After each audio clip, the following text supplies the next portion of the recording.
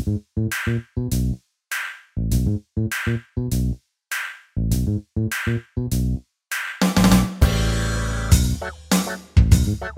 to Box Out Banter. We are finally back. We've had a busy couple of months, so apologies for that. But it's NBA Finals time, Jordan. Yeah. We're 2 games into the NBA Finals. Skipping all the way from our last podcast, which was like the second round, to all the way to game 2. It's just a crazy time skip. Before we get into the finals, do you have any thoughts about how the playoffs have gone so far? Sort of like just overall general thoughts? Not really. The only surprising thing was, briefly, like, I don't want to relitigate, try to make up 2 weeks or months of missed podcast time. Yeah, just overall things, like things that stand out to you. Obviously, I'm shocked that the Suns went out the way that they did in Game 7. I knew it was gonna go 7. It's funny. I actually won a $50 bet with my friend who's probably going to listen to this podcast. Shout out to George. I've mentioned him a few times. Big Suns fan.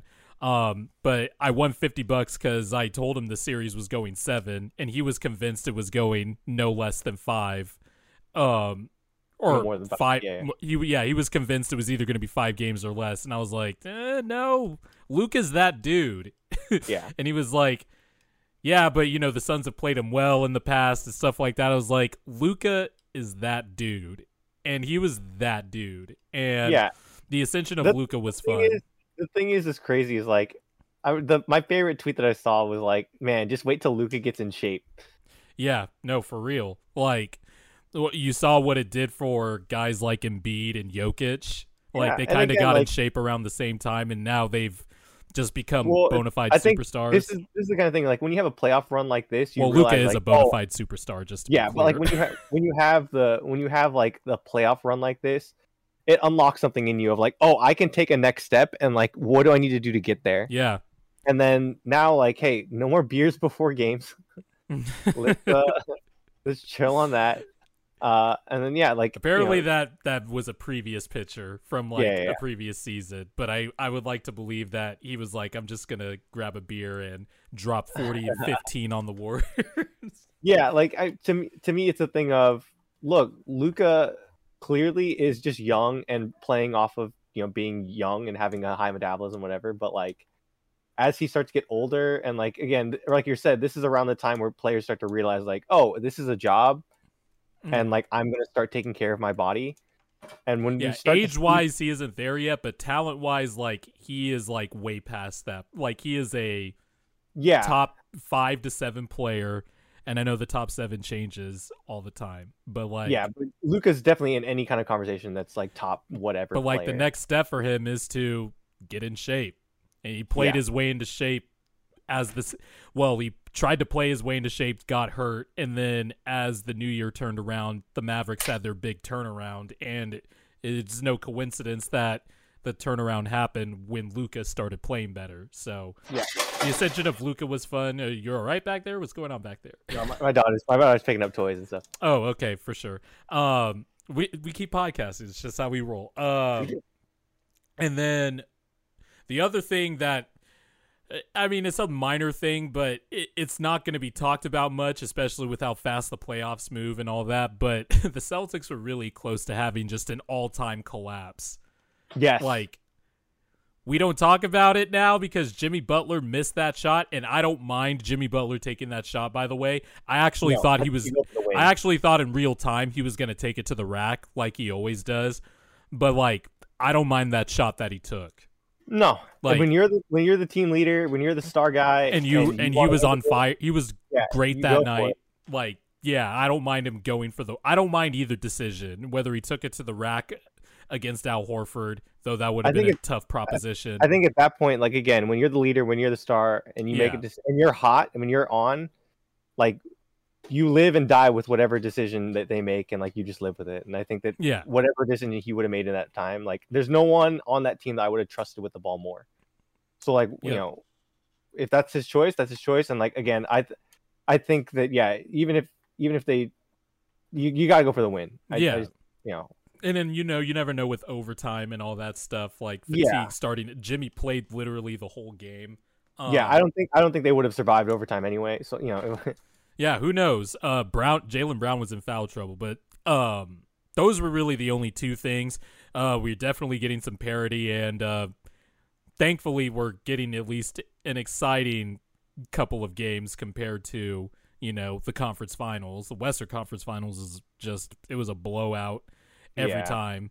And then the Eastern Conference Finals was just a slot. The first 5 games of that series were one slogs, but then like random runs would just happen where the Celtics or the Heat would just go basketball. On like one team would just 20 to 5 runs and shit like that, and the game would be over. One team would just sleep through the entire. Like there was that one game where the Celtics didn't score for like 10 minutes. Yep, and the same thing happened to the Heat too. Like, and you're like, why? Like, you guys. I remember you tweeted out like, "Well, this is a basketball game," and I was like, "Well, is that what we're calling this?" Like, yeah, like it was more sure a basketball game. But now the NBA Finals are here, and that's what I really want to talk about because I think this matchup's so interesting. This matchup is interesting. Full disclosure: I had Warriors in 6. I mean, I wish we had done this podcast before the finals because I would have pontificated about just how great this infrastructure is that we have seen in Golden State and how great Stephen Curry is and how, if Steph wins his 4th ring, Magic Johnson fans and Laker fans better be prepared for some conversations over the next 5 to 7 years, depending on how the rest of Steph's career plays out. I don't think if Steph wins his 4th ring, I think we can start opening the door for that conversation. Like, I'm just saying. I don't think just because of like, to me, there's nothing. I would still have Magic ahead of Steph. I would still have Magic ahead of Steph. But by the end of Steph's career, if he has like 5 rings and accumulates, all the stats and all that, like there is going to be a legitimate argument to be had.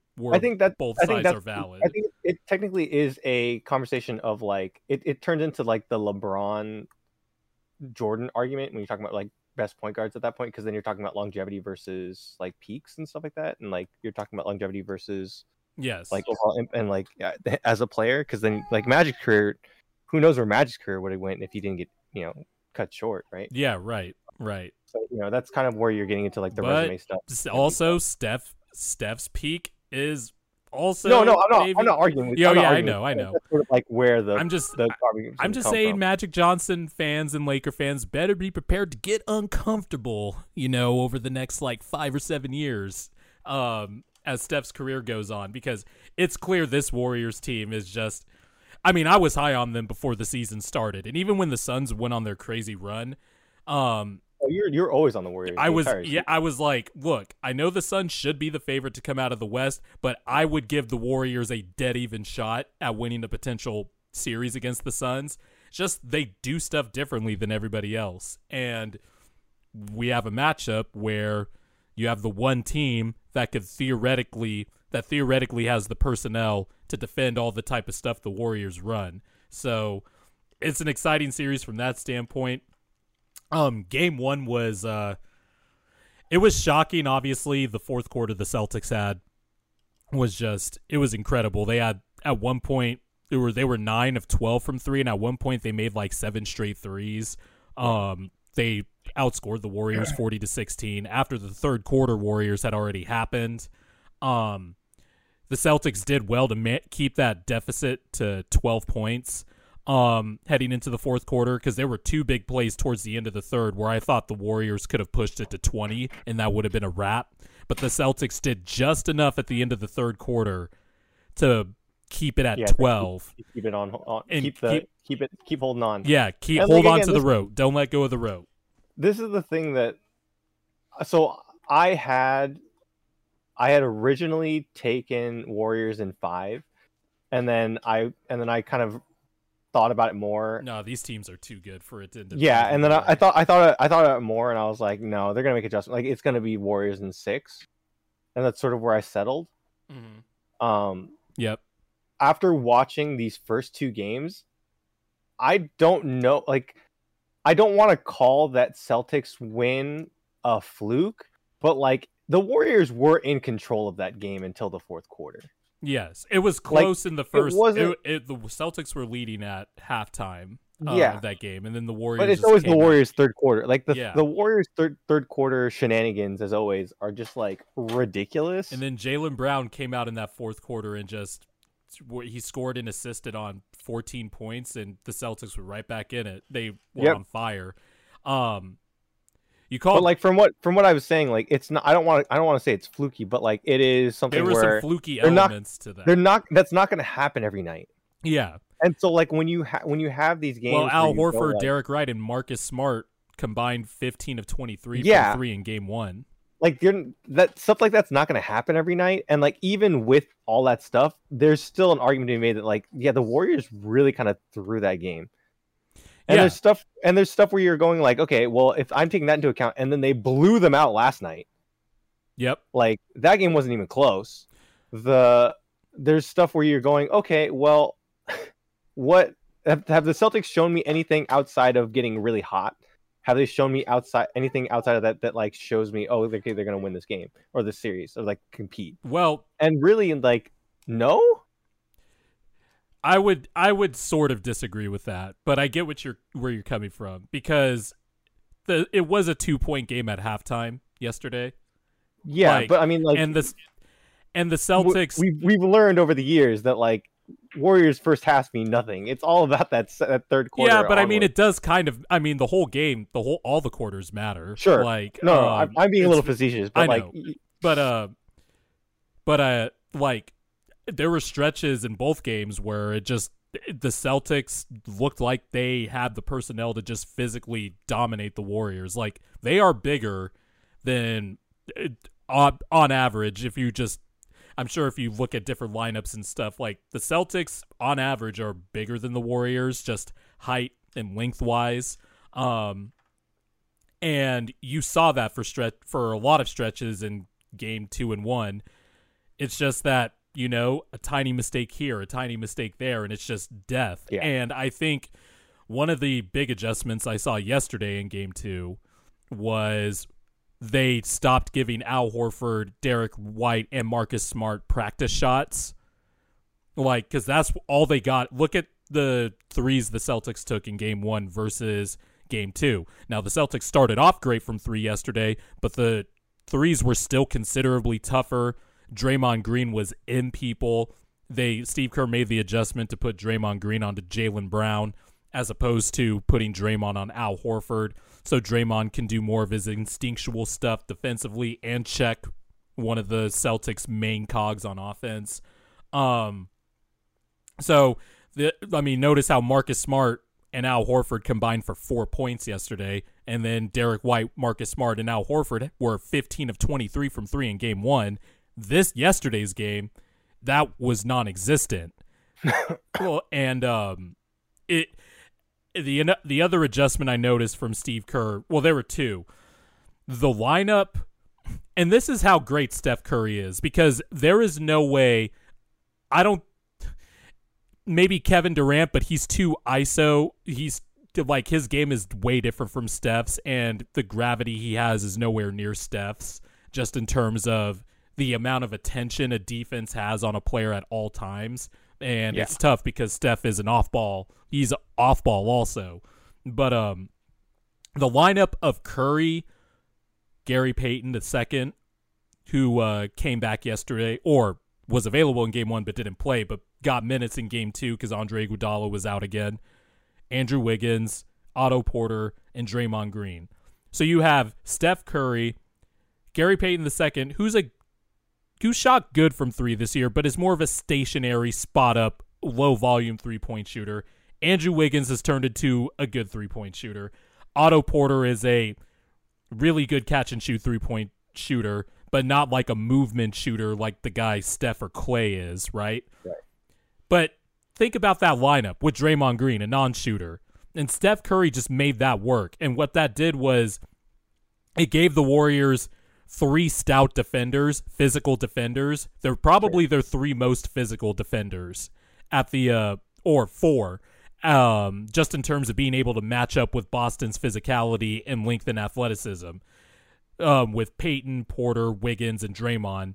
And that lineup I noticed yesterday was able to hold up against Boston's like stretch, big switchy, athletic wing lineup. That lineup held up the most so far, I think, in terms of just being able to, from the standpoint of being able to match Boston's physicality from all the perimeter positions and size. That lineup to me has done the best so far, and it was a +8 yesterday. The Warriors were starting to find a rhythm in the second quarter. Gary Payton is the Warriors' best point of attack defender easily, and him coming back into the rotation yesterday really did wonders for them because you could put him on Jason Tatum, Jaylen Brown, and if you put him with all those defenders that I mentioned, it's a lot of hands, it's a lot of help defense coming in on the drive, and the Celtics coughed the ball up like crazy. I think Ime Udoka said it yesterday. The Warriors had 33 points off 19 turnovers, and if the Warriors turn you over, it's death, like in 1,000 different ways. So there's two things, and I think it's the Celtics, like you said, they're more athletic, they're bigger. The thing is that they lack what I would call like a true point guard or like table setter. They don't really have that. Yeah. And so, when you have a defense that's swarming, you have no one there that's able to slow it down and go, okay, guys, let's calm down. Let's go. Mm-hmm. Because they just don't have that guy. And again, Tatum's playmaking has improved. Smart, Jaylen Brown, like all of them have improved, but none of them are like okay, calm it down and let's run a play. Yes. Yeah. And so that really hurts them overall. Yeah, there was some of the, there's no central brain, right? Yeah, there was some of that too like you mentioned, because really not having a true point guard out there, and Marcus Smart, he's a good passer, probably a natural point guard. Well, in terms of his natural point guard. In terms of his natural position, his role.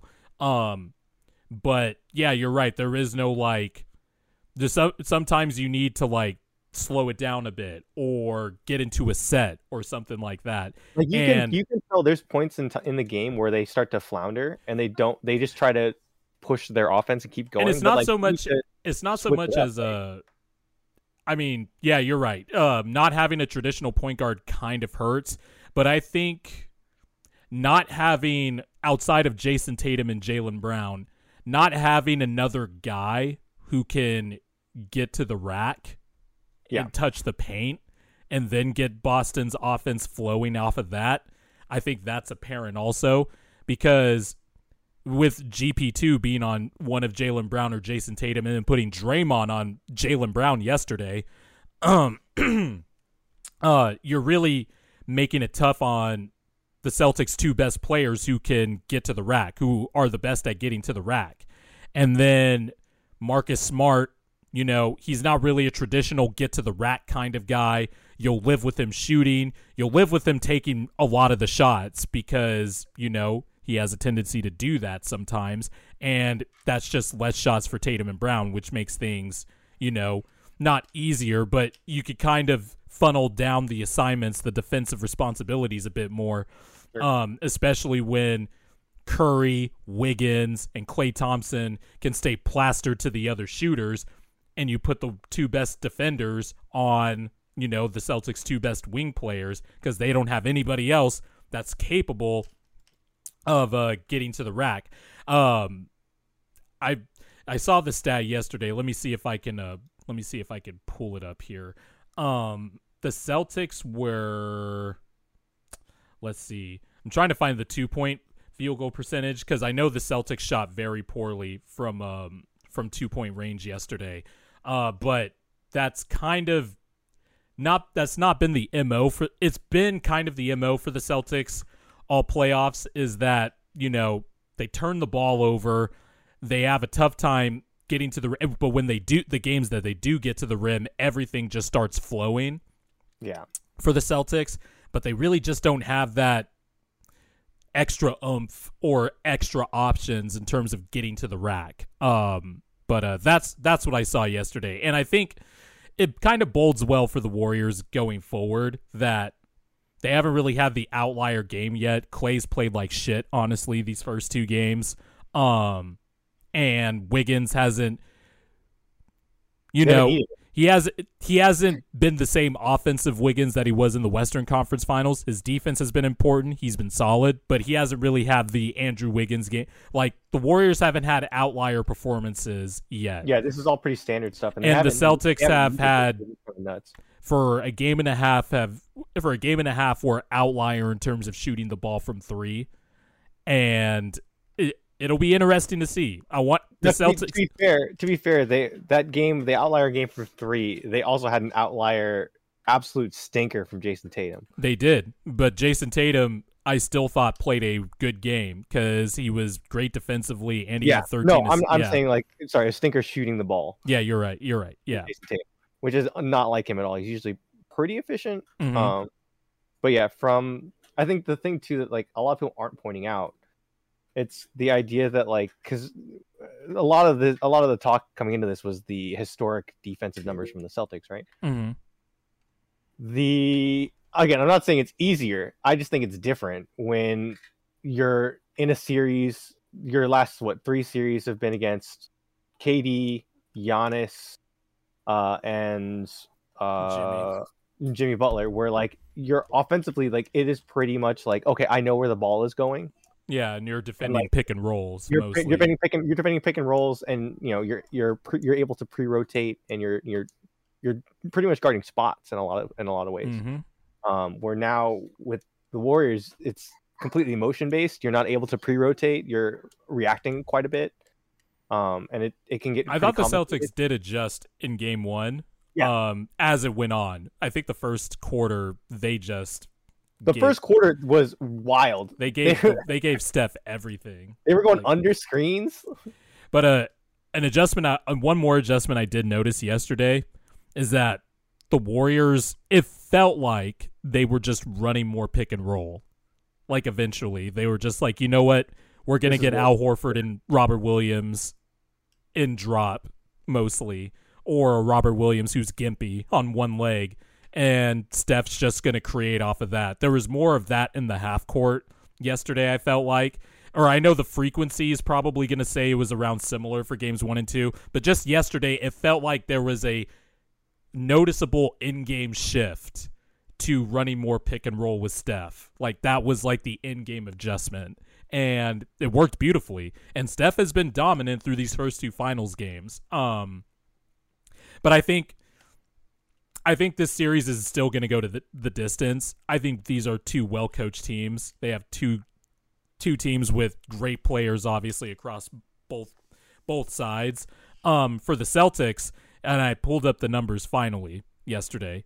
The Celtics were, and this is not a typo, this is per Cleaning the Glass. The Celtics were 1 for 3 at the rim. That's actually kind of sad. 1 for 3. And in all mid-range jump shots, they were 8 for 32. Yikes. So the Warriors did a great job of, one, not giving the Celtics other players just, practice shots. And they didn't really need to guard them closely yesterday. It was more just be more alert, be a little bit closer, and get a contest if you can, and adjust the defensive matchups. So the Celtics have to find a way to generate some 2s and get to the line because the Warriors are getting to the line as much as the Celtics are. The Warriors have dominated the third quarters, and we've seen this movie 1,000 times with the Warriors now in the Steve Kerr, Stephen Curry era after Mark Jackson. Like, the Warriors are just dominant in the third quarter. That just is what it is. You have to find a way. Could you imagine? We got to pull this up eventually. What is their plus minus in third quarters for the last 10 years? Oh God, I'm sure I could pull it up on NBA.com for this season, but going back to when Steve Kerr was first hired, that's going to be tough. But I'm sure it's a lot. It's I guarantee you, it's incredibly high. The answer is enormous. Yeah, it's got to be incredibly high. It's got to be it's got to be something insane. But if you're the Celtics, obviously you got the miracle game 1 win. You're going back to the crib 1-1, so you feel pretty good about that. I would just feel a little cautious that the Warriors haven't necessarily had like the outlier performance from like Klay Thompson yet. The Warriors have been kind of forcing a lot of the Celtics turnovers too have been forced by the Warriors. It's not like dumb throw the ball away. There's a little bit of that, but a lot of the I was just listening to the Low Post podcast, but a lot of the Celtics turnovers have been majority. Yesterday, I think the Celtics 23 turnovers, 15 of them were Warrior steals. So yeah, I was laughing so hard. So obviously I work for Panda Global. The one of our most famous players, his name is Punk. He's the best Street Fighter player in the world, and he grew up in Boston, so he's a huge Celtic fan. So watching him tweet through this entire thing has been hilarious. Oh, he's tweeting through it? Yeah, and so one of my favorite tweet that he sent yesterday was Jason Tatum has negative handles.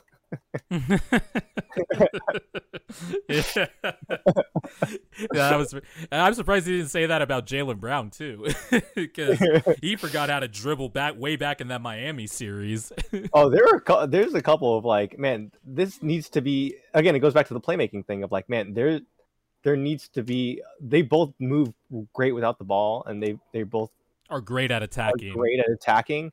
But man, trying to create space for them to attack is a struggle. yeah, that's the key difference you listed there. And Marcus Smart, like, if you get him focused right, he is the point guard you need. But like, again, his natural role in playing might be point guard, but I don't think he's a natural point guard, if that makes sense. He's a natural two, like a defensive-minded two. Like like point guards to me have a sense of the flow of the game, how it's going to go possession by possession, what like the temperature of your teammates, like all that interhuman stuff that natural point guards are typically more aware of. I don't think Marcus Smart is as good in those areas, and when the going gets tough, you might see him early shot clock Marcus Smart contested 3, or a crazy Fourier to the rim that ends in nothing.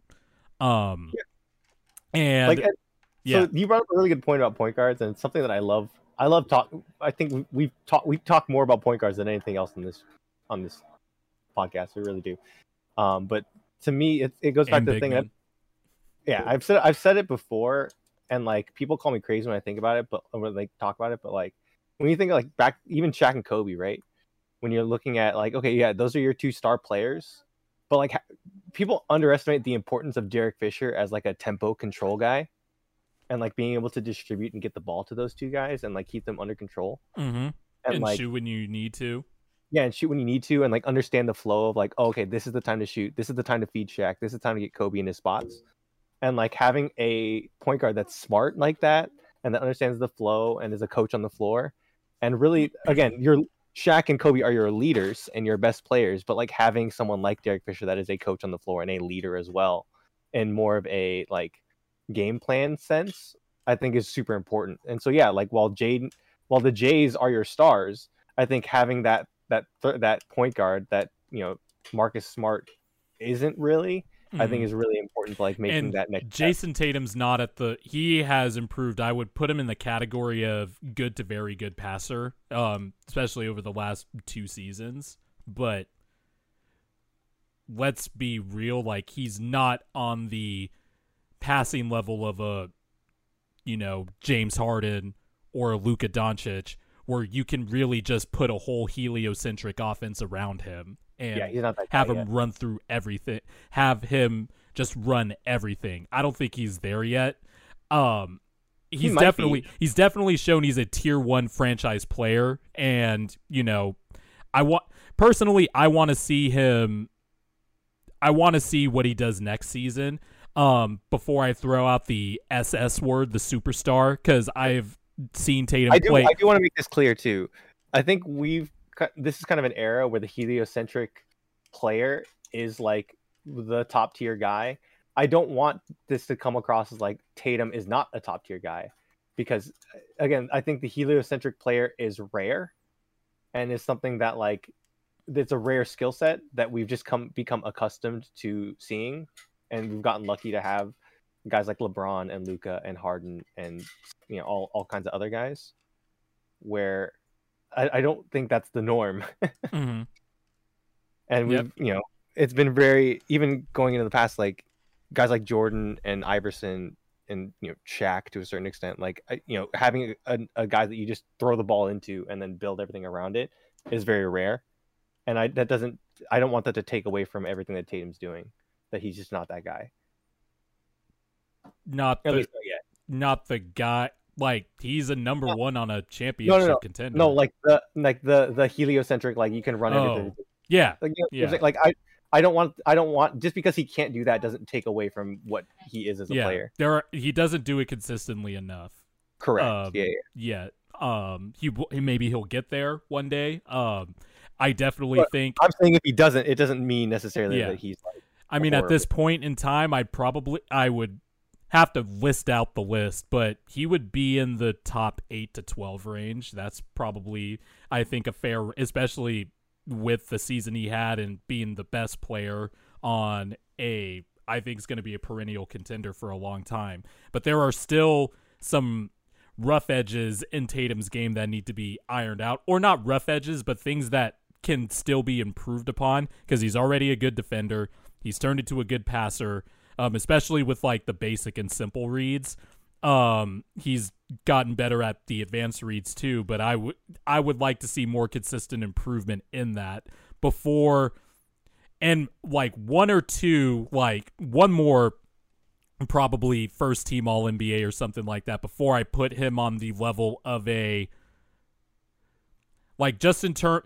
terms of to me, a tier 1 franchise player is a guy you build around to be the best guy on a championship team, and I think Tatum is that already. Yeah. But there's levels to this shit, and within that level, there is Giannis, there's Jokic, there's Embiid, there's Kevin Durant, Steph, LeBron, Luka, and then Tatum is probably healthy Kawhi, excuse me, and I know we haven't seen Kawhi yet.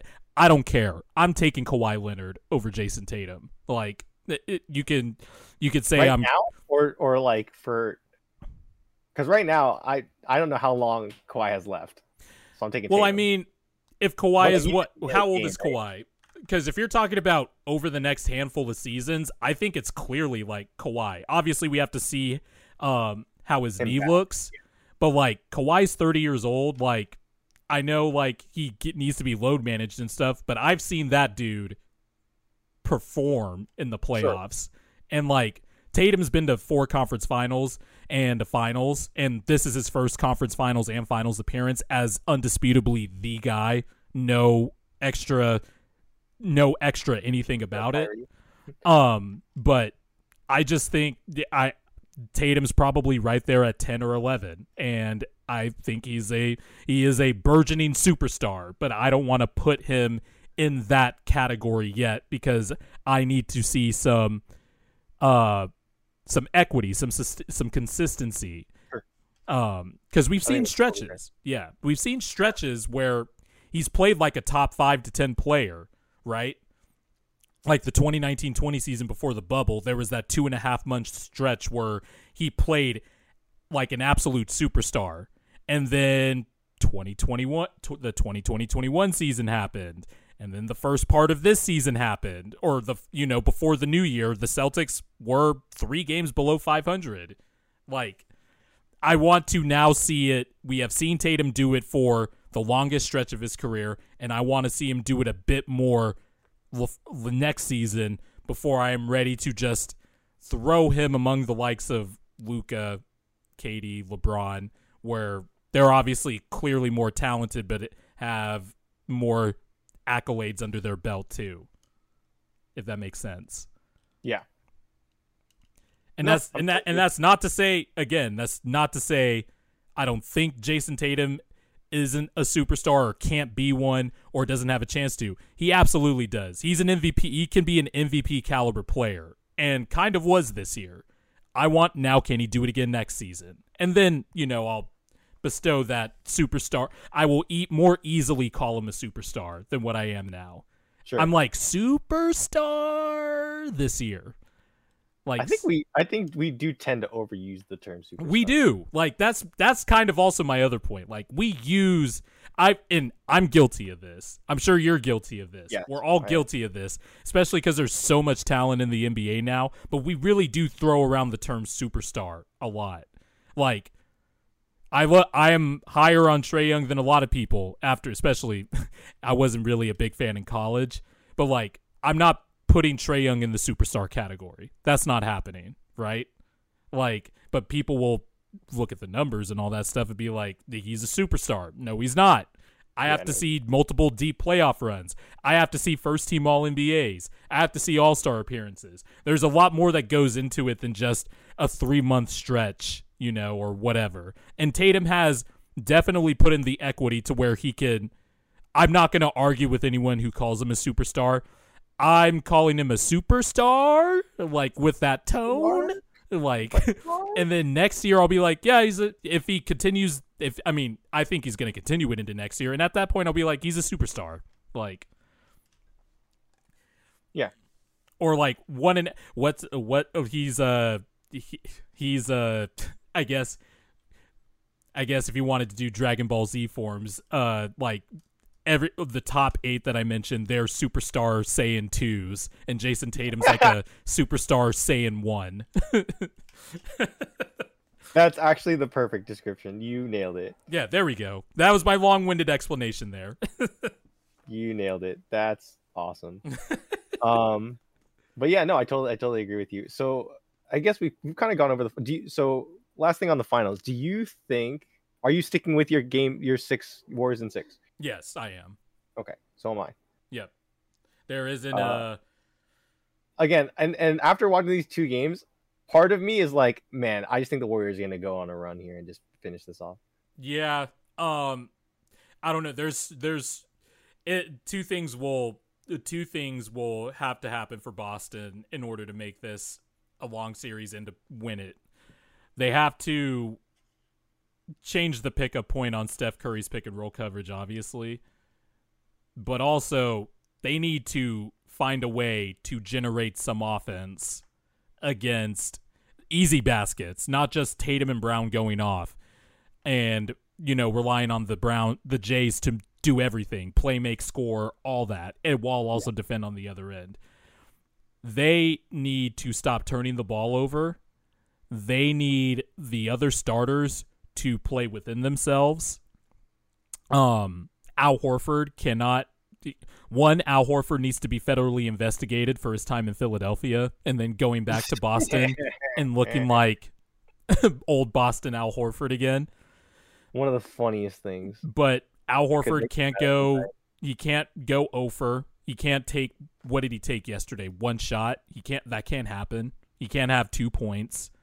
Sure. Marcus Smart can't have 2 points, and he also can't be erratic. There is paths for the Celtics to win this series, but it starts with them not turning the ball over. Right. And the same goes for the Warriors, obviously, but I think they have the interesting thing with the Warriors is, yes, Boston has their set 8 rotation guys, and that's kind of been used as an argument for the Celtics versus against the Warriors, because the Warriors don't have a set lineup. Like, they have guys coming in and out. I think it's good that the Warriors have a lot of options they think they're comfortable going with. Yeah, like, so do I. Different players. There's so much flexibility. There's so much flexibility. If Jordan Poole doesn't play well, guess what? We'll just put in Andre Iguodala, Moses Moody, Kuminga, or now Gary Payton II. Oh my God! Another quick thing. Another tweet that I saw that I laughed so hard. I was at Disneyland when I saw this tweet. And I laughed so hard that I scared the people in line behind me. The tweet was something like, getting any points from Andre Iguodala at this point has to be like finding $5 in your pocket. Oh, that was me. Was that you? That was me that tweeted that. It's hilarious. It's an A+ tweet, my friend. That was me that tweeted that. I laughed way harder than I should have. Well, I'm glad I made you scare people at Disneyland. It was really funny. Yeah, hold on. Yeah. Any points from Iggy gotta feel like finding $5 in one of your pockets. It's so good. It's an S tier tweet. It's true. And then he got injured again and is out probably for the rest of this series. That's what happens when you get old, unfortunately. But yeah. Nothing's really moved me for my Warriors in 6. I think the Celtics can win this series. I won't be surprised, obviously. They're both finalists for a reason. But I just think if I'm a Warriors fan, it sucks that you choked away game 1 like that, especially because of a crazy ass fourth quarter. Warriors fans must have been like, oh, so that's what it feels like. Like the scene in Dark Knight Rises where Catwoman disappears on Batman and he's like, he goes, so that's what it feels like. I'm sure Warriors fans got to feel a little bit of that, but considering how the totality of how everything's gone and what could happen with Clay playing like doo-doo, I got to feel pretty good. The Celtics fans got to feel pretty good too, but if I'm a Warriors fan, I'm not like distraught that it's a 1-1 series right now. No. I think you're pretty comfortable. Yeah. Just seeing how these last 3 games have gone. Yep. Last thing I want to bring up before we leave here. Draft order. We got the draft poll while we were gone. Oh yeah, that's right. So I tweeted this out, and I don't know how you feel about it. So for me, I still think Chet's the top guy. I would still take Chet first. But my ideal order, because I think it makes the most interesting fits for everyone, my ideal order would be Jabari 1 to the Magic. Oh, okay. I want Chet 2 to the Thunder, and I want Paolo to the Rockets. Would be my ideal. Like, this would be really fun. So I need to do a bit more homework before I feel comfortable like giving a mock order to these guys. But my preliminary top 3 would be Paolo, would be Banchero, Holmgren, and then Jabari Smith.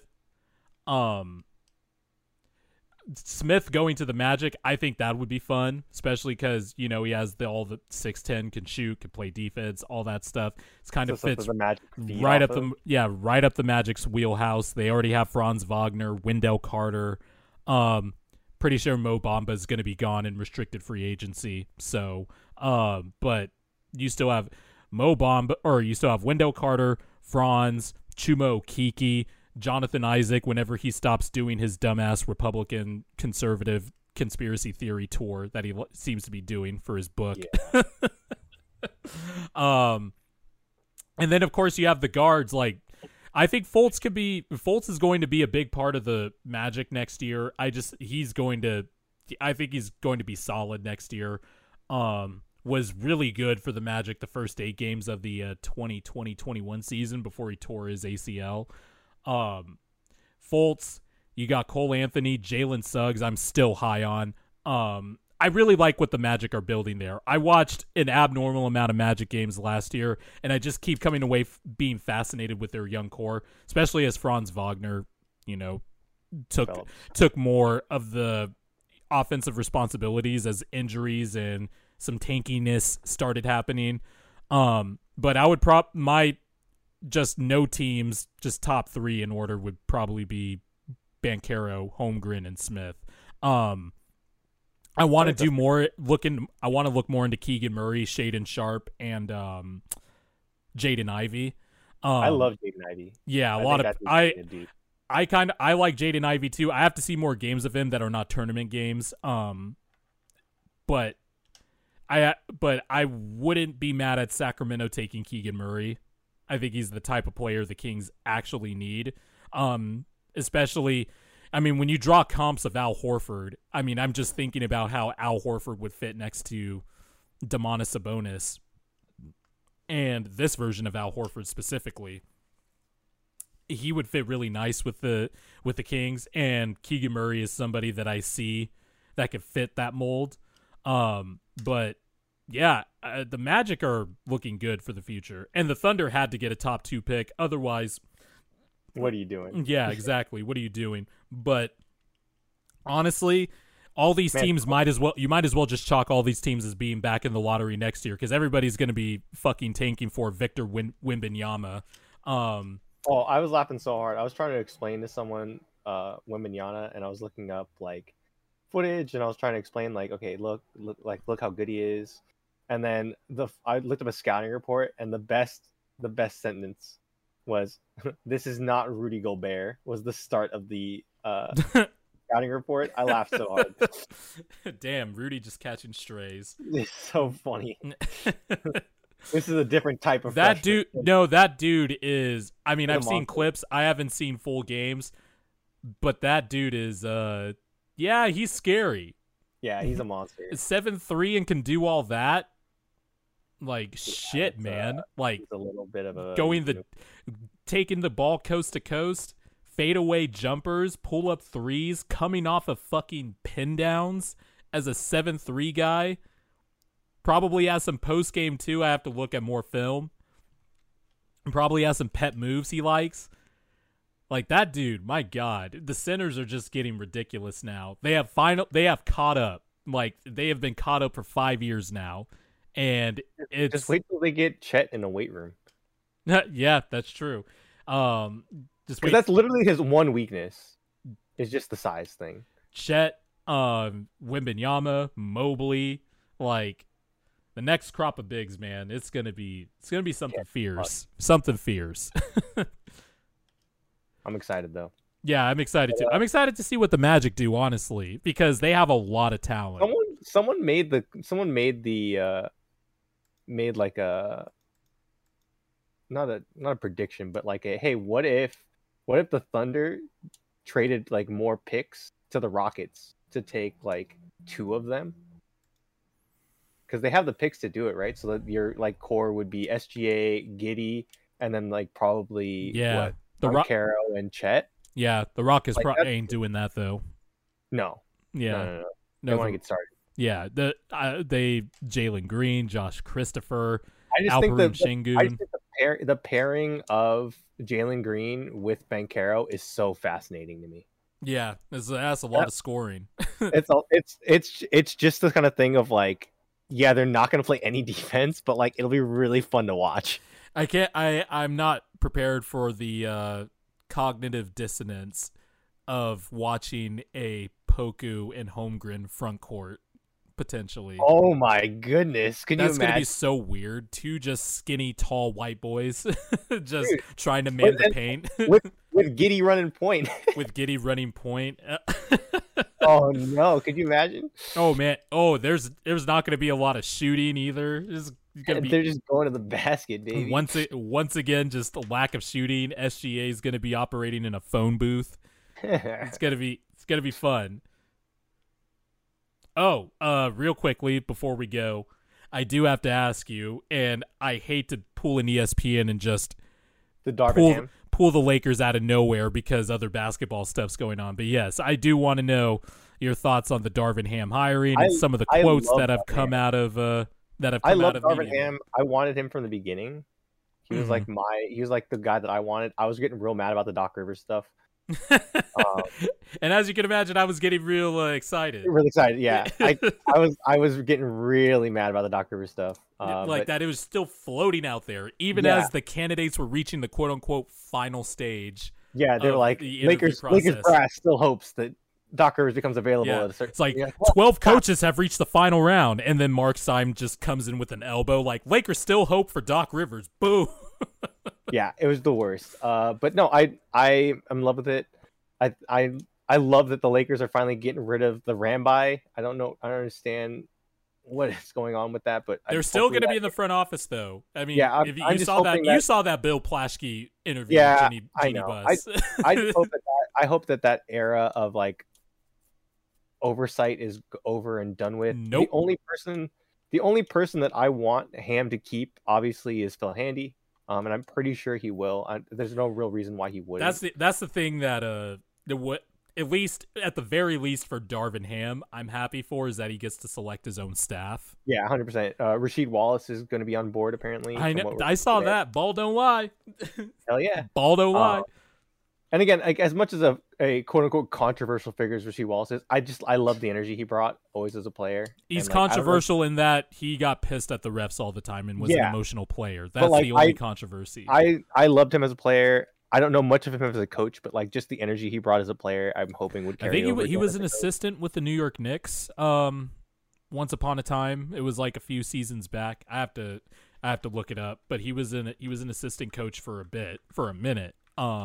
It was a quick minute. It was a cup of coffee, but still. But I mean, to me, that screams like that's the Anthony Davis hire. He was the Detroit Pistons assistant coach in 2013-14. That's where I remember it from. But I imagine the Rasheed Wallace hire, that's for Anthony Davis. Yeah, that's the toughen this boy up. Yeah, not just toughen this boy up, but like diversify your game a little bit, be more efficient, and all that stuff.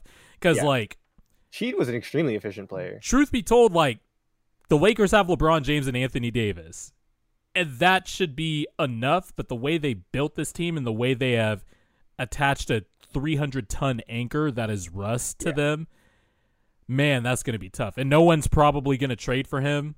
Like, yeah, I mean, and we're not willing to attach a first round pick. I mean, look, the Russ stuff. If you guys have any, we have the 27 with a The thing is with Russ is like, hey, whatever happens with Russ, whatever happens, like we're stuck with him, whatever. I just love the signing up Darvin Ham, and I think that's going to set us up. And the fact that we gave him a longer term deal bodes well for me. I think that's a lot of confidence. What was the length of the deal? 4 years. 4 years? Okay. Yeah. Which is a solid length of deal. Remember, we were with Vogel, it was a 3-year deal, and we didn't want to give. That's why Ty Lue left, because we didn't want to give him the 4th year.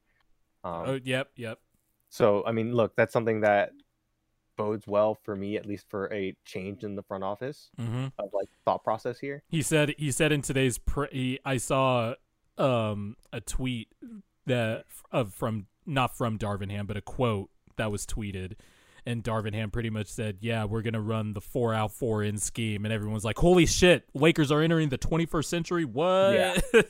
And I'm just like, oh my god, like we're over here just throwing another championship parade because Darvin Ham's like, hey, let's play some modern basketball. I mean, to be fair, if you just put 3 shooters and you just run Anthony Davis, LeBron pick and roll, who's stopping this? Like Russell Westbrook.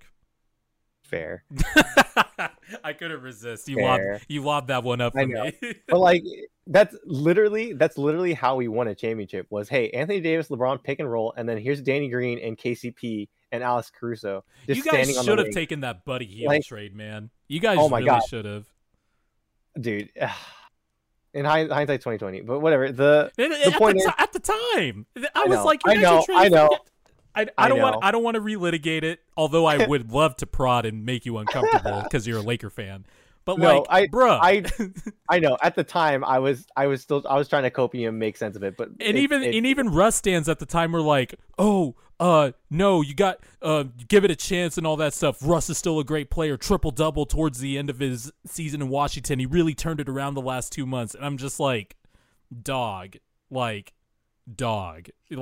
mean to I don't need to get into that, but yeah. But I love Darvin Ham. I think the signing's great. The press conference today was great. I'm all in. Gotta love introductory press conferences. They always give it the feel good. Yeah, I mean, so for me right now, after the shitstorm that was this season, this was as positive a day as I could have had with it must have been the first positive day Lakers fans have had in a minute. It's like the sun ray through the clouds, and you're like, oh my eyes. The hope is here. But yeah, that's essentially it. I mean, for right now, it's all going to come down to roster construction and where we come from. I hope we keep Malik Monk. I thought he was a bright spot for the season. Yep. But other than that, we'll and look, I know people like to joke about Talen Horton-Tucker and how he was the one chosen over Caruso and stuff. He's not as bad as he showed last year, and he's still young. I think you guys overrate him, but we definitely overrated him. But the thing with Talen, and I don't know how much of him you've actually studied or watched, but he plays solid. I still know that he doesn't have a right hand. He plays solid. He plays solid defense. his shooting improved last year. The issue where he gets into trouble is he hits a couple shots, like a couple nice layups or a three, and then the next one's going up. Well, yeah, and then he does the young kid thing where he starts to get into his bag, and you're like, oh God, please, like pass the ball. And the thing is, like when he does stay in his zone and where he does, he doesn't get too out of control, he's actually a really solid role player.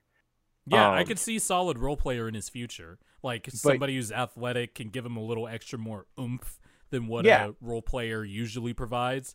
Yeah. Like I can see him being like, I think the best version of Talen Horton-Tucker is a solid 6th man of the year candidate.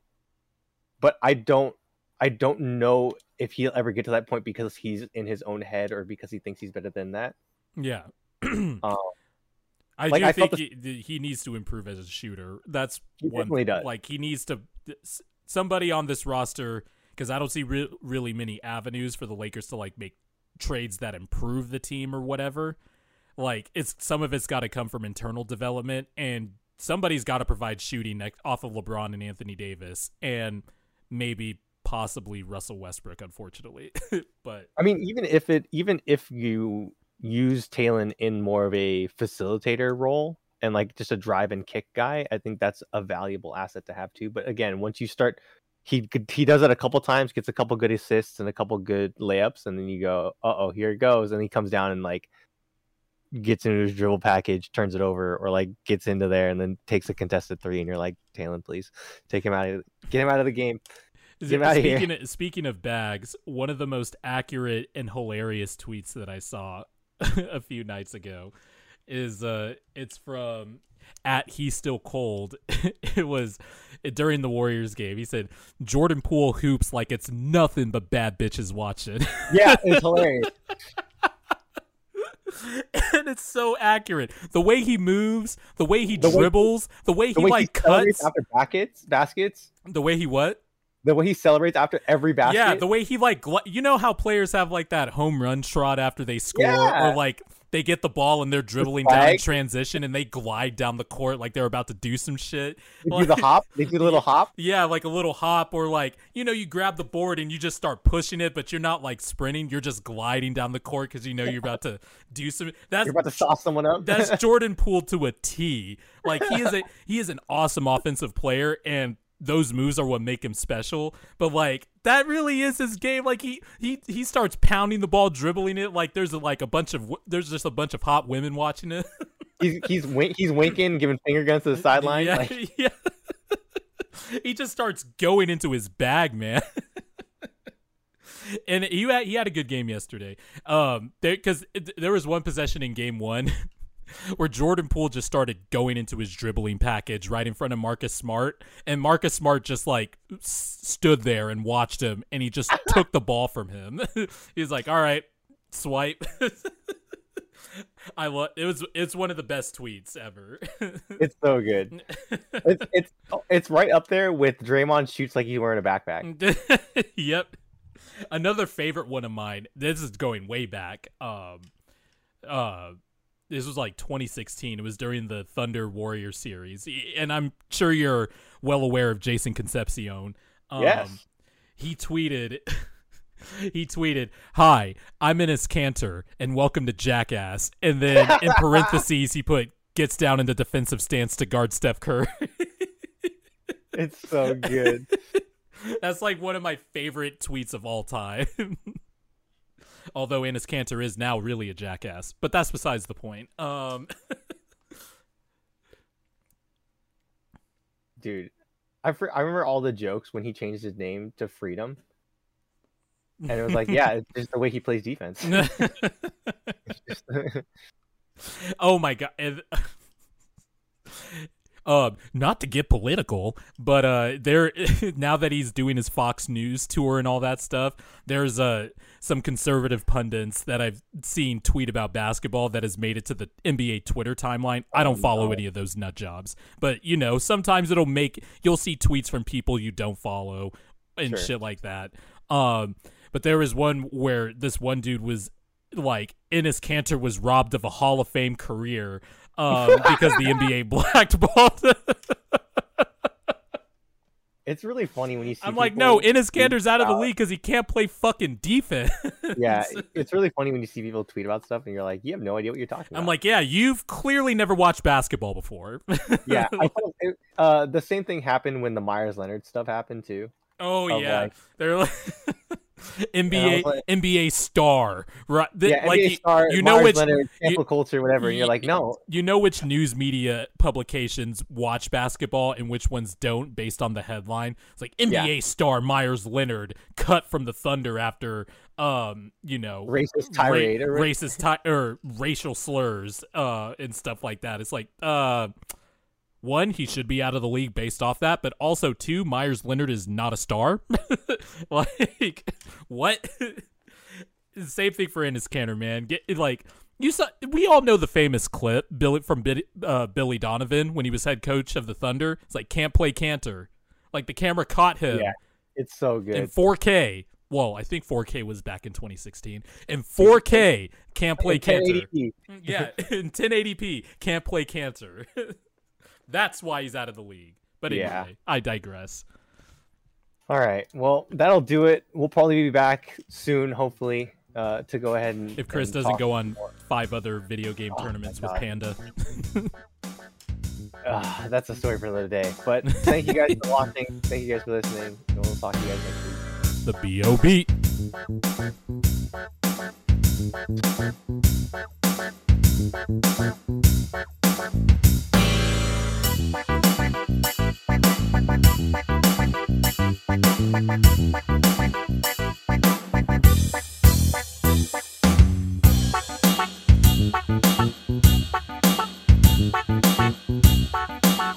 Bye.